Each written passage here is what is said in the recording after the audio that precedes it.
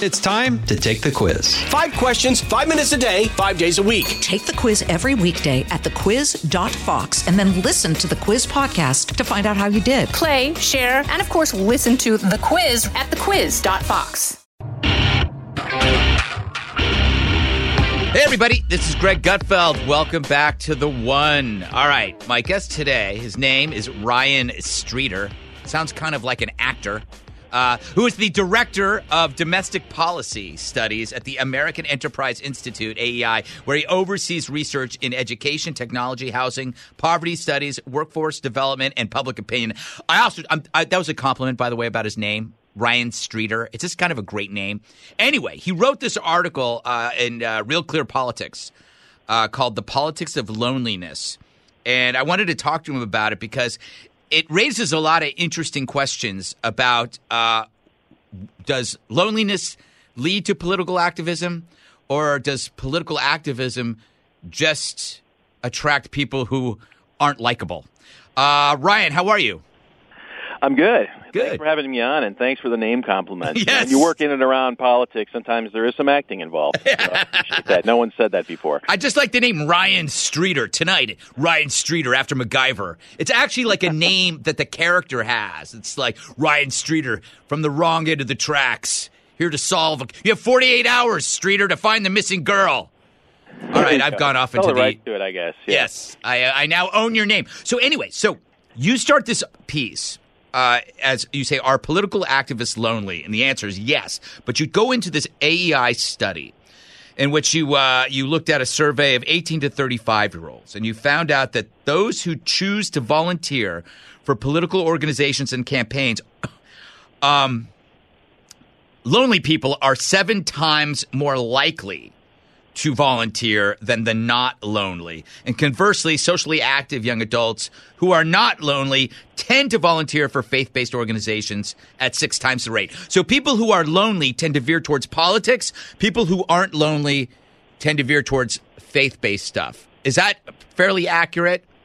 Yeah, that's fairly accurate and really interesting. I mean, we didn't go into the survey looking for those findings. Yeah. They just kind of emerged from the data. And the survey was actually of adults of all ages, so it allows us to compare young adults with baby boomers and others. And we asked a whole bunch of questions in this survey, which was really just about community life in general. You know, everyone's doing public opinion research on political attitudes right now, and we're all obsessed with everyone's political attitudes right now. We wanted to go a couple layers deeper and just find out how people are actually doing in their lives. You know, and is this polarization that we're experiencing, is it affecting us in other ways? Is it overblown, et cetera? And we asked a bunch of questions that other social scientists have asked about loneliness. You can create a scale where you look at how people generally feel they are or are not embedded in meaningful relationships, right? And you create this scale. It's called the UCLA Loneliness Index, and it gives you the ability then to kind of group people by their levels of loneliness or the opposite. And we found that, what you just said was really interesting. For younger people, for young adults between 18 and 35, there's a group of them that are socially active and yet still lonely. Like, you can hang out with your friends, meet them at the pub or at the coffee shop or whatever, but you still kind of feel like you're not connected with people. And that group of people they want to be around other people, but they feel lonely. When you ask them about their volunteerism habits, they almost uniformly pick politics. They sign up for campaigns or issue advocacy, that kind of a thing. And people who say, I'm hardly ever lonely. I've got a lot of friends. People love me and everything. And when I volunteer, I basically volunteer at church or at synagogue or, with a charity in town that's connected with a faith-based group. Their focus is different.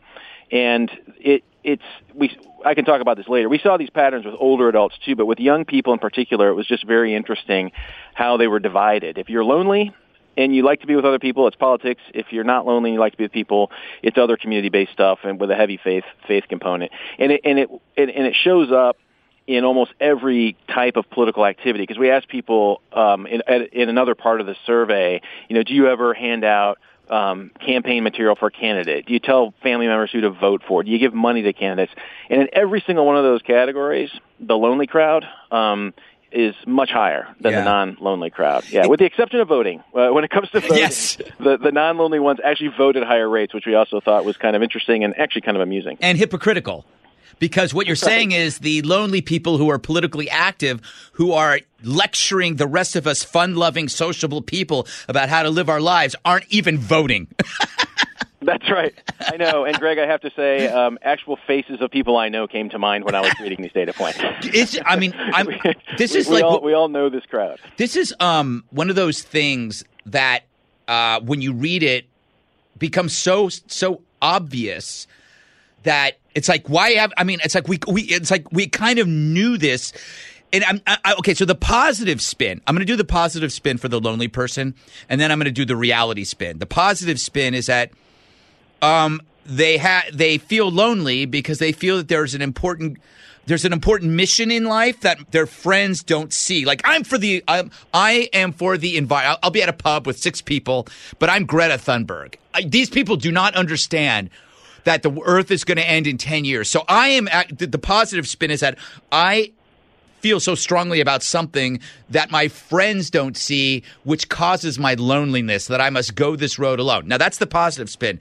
The negative spin is that the activist mentality is unlikable, that the person who tends to be an activist is a busybody, is like the nosy neighbor, the person that gets into your That's the and it's like, we know this. And so it's like I tend to say that your study, or this study that you wrote about, lends itself more to that negative spin, because when you're around activists, I call it the unbending mind. That when you're around somebody and you can tell that their mind won't bend, like when they start talking to you and they're shouting at you, they're shouting somebody down on campus, what they're telling you is there is no conversation and no debate, because I am antisocial. So they are actually expressing an antisocial perspective that activism allows, but life in general doesn't. I said a lot there, all over the place. Pick and choose whatever you want to respond to. Yeah. No, I find myself in agreement with these things that you're saying. And actually, what's interesting in the survey data is you find that this lonely activist group also thinks very lowly of these institutions of civil society on which our health and happiness really depend, right? Right. So we ask them things like, do you believe that charities in your neighborhood are important for your neighborhood? Or we say, which of these organizations contribute to the success of your neighborhood? And the lonely crowd will basically, only like 16% of them will say that charities matter or something. Right. It's a very small number. We ask them about families, very low opinion of families compared to the non-lonely group. It's because their family hates them. But anyway, go ahead. Right. And they just, it's like they had a bad experience with Sunday school at one point, and they don't get along with people at home, and for whatever reason, this political community provides that kind of sort of tribal sense of belonging that people are looking for, and there's a lot more we can say there. And I think that the data just show very clearly what you were saying earlier, that we've all kind of surmised or expected to find if we did a survey like this, but we weren't really sure what we were going to find. What I thought was interesting was just the almost exact sort of converse relationship between activism in politics and low opinions of these other things on which our civil society depends. That's very strong. Now, we also have we haven't written this up yet. We will. We have also analyzed the data just for adults in general. And as people get older, things do change a little bit. You start to see political participation and civic participation evening out. And I think, people that are in their 40s and 50s, there's just some people that volunteer and some that don't, and so you tend to see that sort of wide division between civil society and politics even out a little bit. But what we found was that when we asked people about what type of voluntary groups they're a part of, and we give people 11 options, your church, a local charity, a veterans group, a sports club, whatever, and we include political organizations in there, we found that only people that volunteer in political organizations are higher than the national loneliness average than everyone else. Everybody else, all people, if they are volunteers, and that's about half of Americans would say they're a member of like one type of group. About a third would say 2 or more. And when you look at all the other groups, all those other types of voluntary associations that I mentioned, people that are actively involved in them once or so a week or once or so a month, their average loneliness scores are lower than the national average. Only politics is higher. So we see this, again, across the board, even with older adults. for people who say they belong and are active in a political organization, they also tend to register high on these social isolation scores that we have, which are pretty interesting. Yeah, go ahead. Yeah, so there is this sense of belonging that one is looking for, I think, in politics, which is sort of something we understand, something we still need to explore a little bit more. What's actually driving that? We're not entirely sure. Yeah, two things strike kind of hit me in this. One, you mentioned the political community of the activist group. I don't know. I mean, that is a community. It is a community, I guess. But it always seems to me when I'm looking at it and I'm watching it closely that it's more of a chemical reaction. That in a weird way that the people are getting off, they're getting their dopamine hit. Like when they're together and they're like getting excited over something, there is no real friendship. There's no kinship. It's not like, hey, it's not like us going out and playing 5-on-5 soccer, right?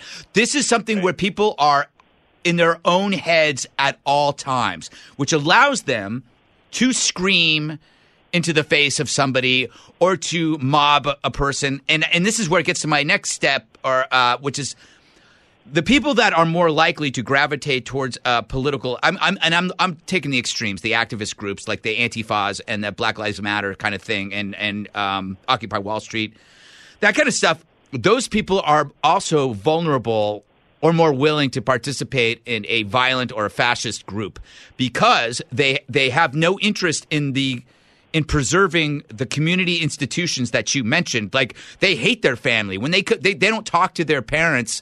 Maybe only if they need to get a loan paid off. But they hate their dad because their dad was successful. They hate their mom because she won't understand. They hate their siblings because their siblings are Republican or whatever. They're always that person. So when they are in a group, it is easier for them to press that button that kills somebody because they actually, the markers of these communities that you mentioned that they don't go to are actually just emblematic of being a human being. And the political thing is emblematic of not being human. Like political activism requires almost a polarizing attitude to pursue. So again, I spew half nonsense, half wisdom for you to climb through. No, it's all good. There's a lot of wisdom in there, Greg. Let me just confirm that. It was very nice of you to say. Well, it's interesting. So when we look at millennials in our survey and Gen Zers, you find out that people say that there's this loneliness epidemic that we have in America, right? Like we have this epidemic. We've been reading about this for years now, and I'm sort of a skeptic. I mean, I think that just people have been lonely when they're younger in every generation. Yeah. I mean, there have been loneliness epidemic books written almost every decade going back to the 50s. That's David interesting. Reisman wrote The Lonely Crowd in 1951. Right. And there was a study in 1951 that said, I think adolescents are basically just lonelier than everyone else. I mean, this is sort of just actually what happens. You when you're young and you graduate from high school, if you go to college, and you get a job, or even if you don't go to college and you get a job, you're moving into new. You're setting off into new pastures, and you're lonelier. That's fairly common, actually. Yeah. It's not a new thing. But when you look at millennials who are married, their loneliness rates drop tremendously, way more than those who live together. Those who live together and those who are single about the same. Interesting. And then you look at and the ones who are single, they're more likely to say they're lonely a lot, like often. Right. But when you add up those who say they're sometimes lonely or they're often lonely, they come out to about the same percentage, a little over half. Gotcha. And marrieds are more like 39%. But when you add to that, they're involved in like a faith community, and then you add to that they lived in their neighborhood for like more than 5 years, their loneliness levels drop to those of like baby boomers, which are, the older you get, the less lonely you are because you have friends and you've lived in your community a while and so on and so forth. And so I think there is something to this kind of activist mindset that's detached from community. You find this in the kind of the profile that you're talking about, the people that actually have time to go show up at these rallies. Right. Yes. Extinction Rebellion people are crawling through the streets of London and, doing these weird pantomimes and stuff, Right. If you're married and you have a job and you're active in your local community, you don't have time to do pantomimes. Exactly. Of London. And you don't have a sick parent. Yeah. You don't have a sick parent. Like when I was watching those Brits activists blocking the tube, and I'm thinking like, like some of those people probably have a sick parent that they're getting to, or they have a child that has to get to the hospital. Right. But these assholes, they must have no problems that they could take the day off and screw over everybody. Yeah, I know. So what's driving this, right? I think there's really something to this notion that I think Mary Eberstadt's written about this really, really well in this recent book she's done called Primal Screams, which is just this connection between identity politics, the people that really kind of sign up for this stuff, and this thing that you're mentioning, which is basically kind of a breakdown of families, of communities, that when people grow up in sort of dysfunctional places and they don't have good trusting relationships when they're younger, it doesn't mean that as a human being you stop valuing relationships and trust. You still want them, but you go looking for them in these places that seem to intensify the experience of meaning, and politics does that. There's this kind of urge to join, like, I call them basically abstract tribes. Right. You want to join this ideological cohort that raises the passions up. I mean, David Hume wrote about this stuff in the 1750s. This isn't particularly new. He noticed all the way back then there was something weird happening in politics in Britain where people were joining political parties that were based on ideas, not just interests. Right. Like the farmers and the merchants and all those used to have political parties that just reflected their interests, and you go to Parliament and you debate that stuff.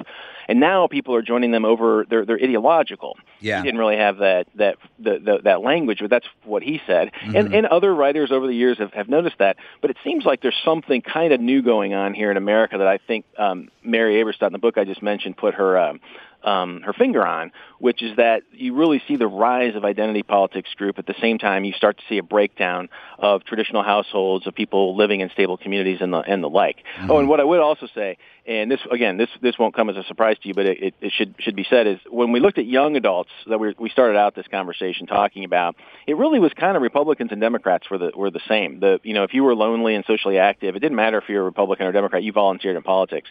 When you look at all adults and you look at the older cohort, the people that I talked about a few minutes ago who are the political joiners, who are lonelier than average, they tend to be more highly educated and more progressive in their politics.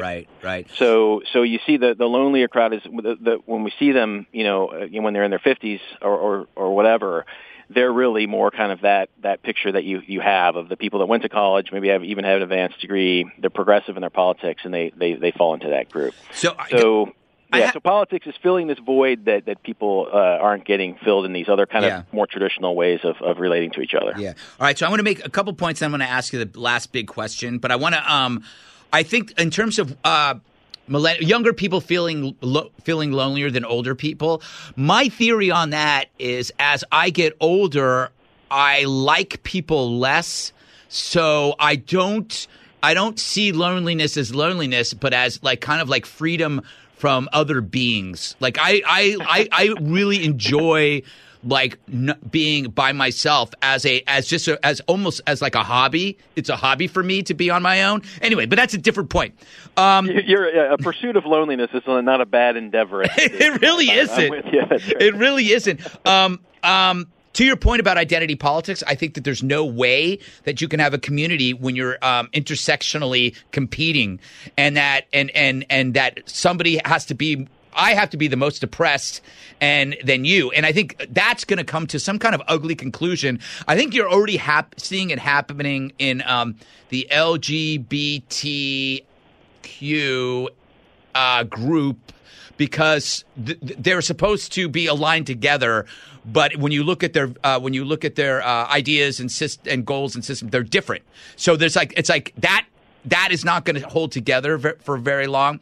But to your point now about, I think that the successful concentric circles of life are, and I'm not religious, but I know that religion is important, that you have these concentric circles. There's you, there's your family, there's religion, there's community. And what has happened is certain people have been able to leapfrog over all of those circles to this external gratification of social media. So they get their dopamine hits not from their kid sister or their dad. They're getting it from some freak who's like 3,000 miles away who also believes, that kale has the power of God or whatever they want to believe in. So it's like you can find where you make these connections with people who aren't really in your life as opposed to people who are in your life. And what that does is you're replacing relationships with a fake. It's almost like you're making the lack twice as bad. Like the deprivation is double because you're replacing it with something that isn't real, and it's like instead of having a mate, you have a blow up doll. That is what social media is for these people. So I want to ask you, after I've babbled on and used the blow up doll analogy, instead of what I think the problem here is that they've introduced politics into everyday things. And I think that you need to reverse the traffic to the idea of these community things being put back into the world instead of being pushed out, which means loosening the grip that a few loud voices have on the media. Activists are scaring the crap out of human resources, scaring the crap out of the media. We will do anything. If there's 3 people on Twitter that are upset, we'll apologize.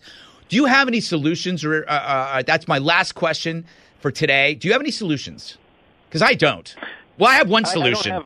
I don't feel like I have really great solutions because it's a very difficult thing to kind of reverse, right? Right. In our so-called quote-unquote national conversations that we have, on these social media platforms are usually they're either about politics or these identity themes are just woven through them all the time, right? Right. And so the only thing I know how to do is to cover more what's going on at the community level and to talk about it and to I work at a think tank, so we try to write and talk about things that we think people should be incorporating. And in public policy, we should remember that communities matter. We used to design policy solutions and welfare reform and community policing or whatever with a neighborhood in mind and with real people in mind. Now we just fight about abstract categories in our politics.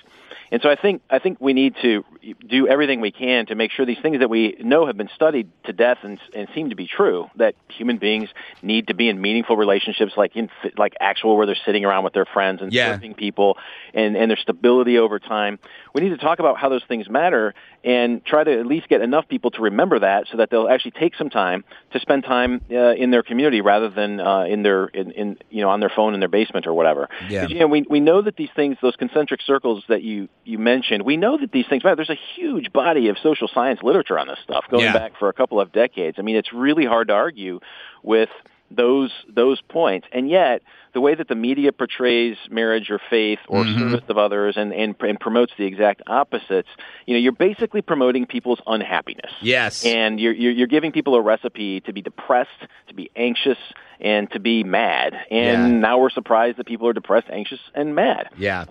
So we just don't give enough airtime to these things that we know matter in all our various forms of media. And I don't just mean mainstream media. I mean all different ways of influencing public opinion through the dissemination of information. Mm-hmm. That's a great point. And it's funny. I got a roll, but I have been barreling towards the conclusion that the media is behind everything bad in this world. And I've been in the media for 25 years, I guess, right? 55, right? So how old am I? Yeah, almost 30 years. And I've been in every part of media, from health magazines to men's magazines to TV.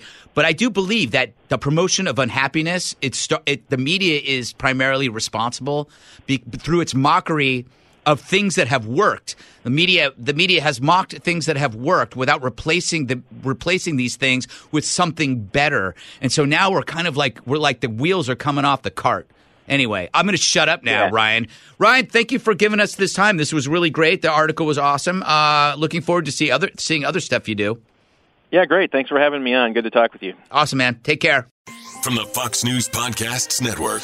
I'm Ben Domenech, Fox News contributor and editor of the Transom.com daily newsletter, and I'm inviting you to join a conversation every week. It's the Ben Domenech Podcast. Subscribe and listen now by going to foxnewspodcasts.com.